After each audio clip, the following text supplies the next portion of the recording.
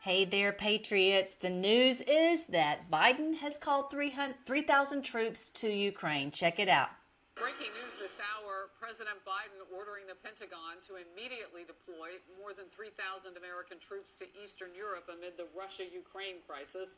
Meanwhile, new satellite images show Russian military activity at the Ukrainian border is escalating. Well, my goodness, they already had 127,000 troops. One Republican senator says sending troops in the region right now, sending them there is not the answer. Bad idea. It's a mistake. It's a mistake to send more American troops to Europe at this time. But listen, I mean, it's just another foreign policy crisis that this administration's blundered into, and I'm sure it will not be the last.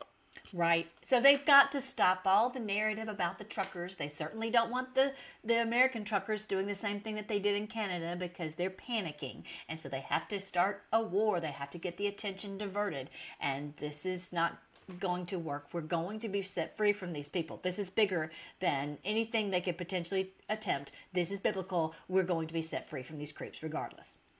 Remember the words. The Pentagon says it's temporary. When have you heard that? Steve Harrigan is live for us in Kiev, Ukraine, the capital there. Steve. Harris, much of the world trying to figure out what Russian President Vladimir Putin will do next. He broke a month-long public silence on Ukraine just yesterday. He criticized the West for ignoring Russia's security concerns. He claimed that the U.S. was actually trying to drag Russia into a war with Ukraine, and he said Russia had been deceived by NATO's continued expansion eastward. Here's President Putin. They said one thing and did another.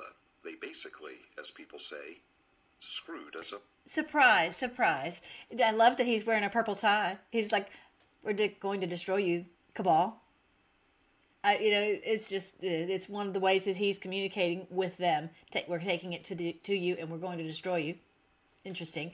But yeah, so imagine that these people would lie and that they would say, we're going to make a deal and we're going to do it this way, and then come out in the news cycle and do something completely different. Over. Of course, it's the Russian troops that now surround Ukraine on three sides, and that presence continues to grow. But here in Ukraine, the president has warned that if diplomacy fails this time around, the war that follows will be a major European war of devastation.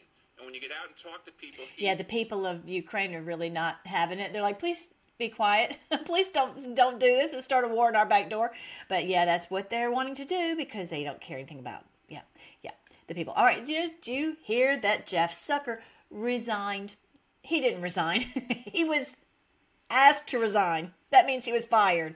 He's resigned as the president of CNN, writing in a memo that he had failed to disclose a romantic relationship with another senior executive at the company. They don't care anything about him having a relationship with another senior executive at the company. That's not it. It's because the numbers are in the toilet. They've tanked 90%, and everywhere you go, you hear CNN sucks. And of course, our wonderful President Trump, had to take this opportunity to give a little shout out to Jeff Zucker, a world-class sleazebag who has headed ratings and Real News Challenge CNN for far too long, has been terminated for numerous reasons, but predominantly because CNN has lost its way with viewers and everybody else. Now is a chance to put fake news in the back seat because there may not be anything more important than straightening out the horrendous lamestream media in our country and in the case of CNN throughout the world.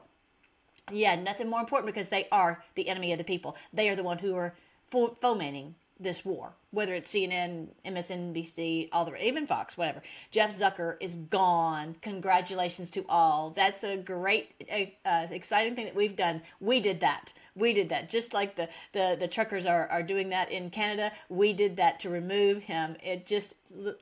down the ratings went, and then he's gone. So anyway, you remember how President Trump was talking about Victor Davis Hanson? That's Victor Davis Hanson right there, just so you know. So that's who he's talking about. And he writes great books. He's from the Hoover Institute. Yeah, 33% of the people in our country are satisfied. That 33 is the 33 degrees. They're the only ones who are satisfied. Okay, I got to show you one other quick thing, and that was... I've lost it. There's something else I wanted to show you. But I will show you on the next time. So you guys, I'll talk to you later. Bye.